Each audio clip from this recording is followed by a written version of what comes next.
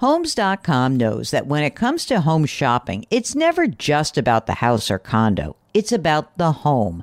And what makes a home is more than just the house or property. It's the location and neighborhood. If you have kids, it's also schools, nearby parks, and transportation options. That's why Homes.com goes above and beyond to bring home shoppers the in-depth information they need to find the right home. And when I say in-depth, I'm talking deep. Each listing features comprehensive information about the neighborhood, complete with a video guide. They also have details about local schools with test scores, state rankings, and student-to-teacher ratio. They even have an agent directory with the sales history of each agent. So when it comes to finding a home, not just a house, this is everything you need to know all in one place. Homes.com. We've done your homework. Welcome to the Jill on Money podcast. It's Sunday, September 13th, and we are presenting the second part of our interview with Cal Newport. He is an academic. He is an author. Two books that I really loved of his. One is called Deep Work, and the other is called Digital Minimalism. And that is the book that he came to talk to us about when he was in the studios about a year and a half ago. One of the things that Cal emphasized way back when was that when we look at our digital diet, it's important to include both streaming and video games. Here's the second half of our interview with Cal Newport. So now I want to talk about the principles of digital minimalism, starting with one of my favorite things, which is you quantify it and you say clutter is costly. Yeah. And explain that. Right. Well, I mean, if we take a step back, what is minimalism asking you to do? What it's asking you to do essentially is wipe the slate clean of all of this haphazard junk that you've added into your personal digital life for arbitrary reasons. Wipe it clean, get rid of it all, and then carefully rebuild it from scratch. Except for when you rebuild it from scratch, you just put in the big ROI, the big wins, big ROI options, right? A selective, intentional use of technology that now you're choosing very specifically. This is going to help something I really value. This is going to help something I really value. This doesn't, so I'm going to ignore it, right? That's classic minimalism. Now, the question is, why does that work? Because it does mean that you have to miss out on things that could bring you some small value or convenience. Right. Like focusing on just the big wins, you're ignoring the small wins. So why do you end up net better off? Well, one of the reasons is this first principle is that the clutter itself has a big negative cost. And so we're used to this in the physical clutter space, that if I'm a hoarder, that so my house is overflowing with all this junk. It's true that if you point to any one thing in my house, I could give you some reason why I might need that newspaper from 1985. Like, right. Whatever, that was a good year, I might want to remember it. But obviously the overall negative cost of having my house be so overcluttered far outweighs even the sum of all those small pieces of value. Well, it's the same thing in your digital life. You have all these things on your phone. They're all clamoring for your attention. You have some explanation for each. Like, here's the reason why I downloaded that, or here's what I could do with this. But the overall negative cost of having your attention constantly being pulled at, constantly being manipulated, can far outweigh the sum of all those little benefits they bring you. So the first thing I did after I read the book was I deleted all social media from my phone. And then I'm like, okay, not missing it at all. And what about if you find yourself really, it's like incapable. I have a lot of friends who are corporate people, and they say like, well, look, it's the expectation is that I have to check my phone all the time. And then once I check for work, I'm now then dragged into this other world. How can we help those folks? Yeah, you have to try to break those bridges where you can. I mean, one of the things that's very common among almost any digital minimalist tech setup is that their phones are incredibly simplistic.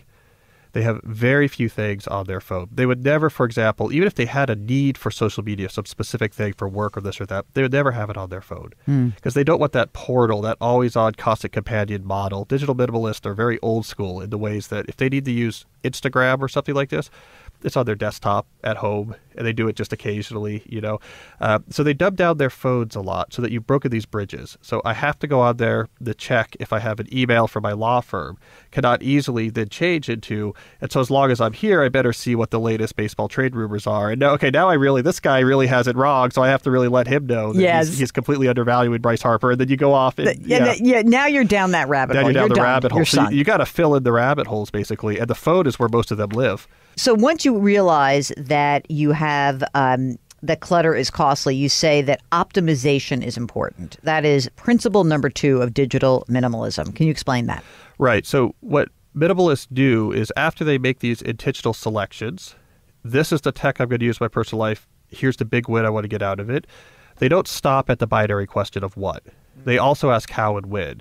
And this is where they really start to get the big win. So they want to say, well, how am I going to use this technology and when am I going to use this technology? And so this is where you get these setups like I was just saying where, well, it's not on their phone. Maybe it's just on their desktop. And maybe they very severely curate their experience and they have schedules around it. And so like an example I give in the book is that I worked with a lot of visual artists who told me, okay, Instagram passes this test of this is important for something I really value, because if you're a visual artist, you need to have a constant stream of creative input. That's the grist, right, into the mill of creative output. And Instagram is a great place for that because a lot of artists post images of their work. And so the minimalists who go through this process, who are artists, to say, okay, so I do need Instagram. When they do the how and the when question, they completely re-engineer their experience with Instagram. And so, for example, they'll often curate who they follow down to maybe, let's say, 10 artists. They'll take it off the phone. They'll put it on the desktop. They'll have a schedule, which is like, this is what I do Sunday morning. I spend 20 minutes to see what's been posted by these artists over the past week. They're getting 99% of the deep value out of the service, and now they're avoiding 99% of the cost. So that's the optimization piece of being a minimalist, and it really does help push you in the big win category. And the thing that I thought was really cool is as you talk about going on your 30-day digital purge is that, you know, obviously you're saying like don't go cold turkey and then bring it all back. It's really about thinking, what have I missed and what am I going to replace this with? I have always been a physical book person. And even, I mean, I tried a Kindle for 5 seconds and even an iPad, but I always like holding a physical book. And I think the reason I really like it is I feel like I'm immersed in it. And that when there's technology that's underlying it, then I can be distracted quite easily. What is it that people are bringing back into their lives that they hadn't thought about in a while that will help them bridge the gap between what they had and what they will have? Well, analog leisure is a big part of what people rediscover when they do this 30-day declutter. And by the way, I use the term declutter very specifically instead of detox, because to me it's this mystery, the way that the digital community has appropriated this term detox. It's a real perversion of the actual meaning of this term, right? It comes out of the substance abuse community where a detox was you break the sort of addictive compulsion to use something as the first step towards building a new life that doesn't have this in it anymore. And yet in the digital community, we have this weird notion of a detox where like, okay, here's the idea. We take a break and then go back to what we were doing before, which baffles people who are used to this term from before. And so I use the term declutter because it's not about taking a break. It's about completely changing. So during this 30-day process where you're away from basically all of these technologies before you rebuild your life, analog leisure is one of the big things that people report back to me. When you think about the minimalism, you also include not only YouTube, but streaming media. And I found that interesting because I was like, why is that? Because is that just because of the binging? Yeah, actually, my readers are the ones who pushed that onto me. Huh. So when I did this original experiment, I had a list. Okay, here's what I mean by technologies in your personal life. And I didn't have streaming media on it. Because I don't know, to me it was kind of confusing, like, is it TV or not TV? I mean, we have it come through our TV, and it's sort of, I mean, is that the same as TV? It's kind of the same thing. And I have 3 young kids. We don't watch a lot of TV. I mean, we don't have a lot of free time, so it didn't really occur to me. But the 2 pushbacks I got was, you need to add streaming media to it, and it was because of the binging. People were using this as a way to not have to actually engage with the world or themselves or their own thoughts. And then video games. Oh, that wasn't on my radar right. at all, but a lot of young men wrote in and said, that has to be on this list. So those are the 2 things that I learned are having a big effect in people's lives that I didn't even really realize about. If you're not a binger, should you still strip that away? Yeah, you don't have to. I mean, my original rules is like if you're someone like me, like my wife and I might watch 30 minutes of TV a night or something like that if we have time. I didn't see that as being particularly troublesome.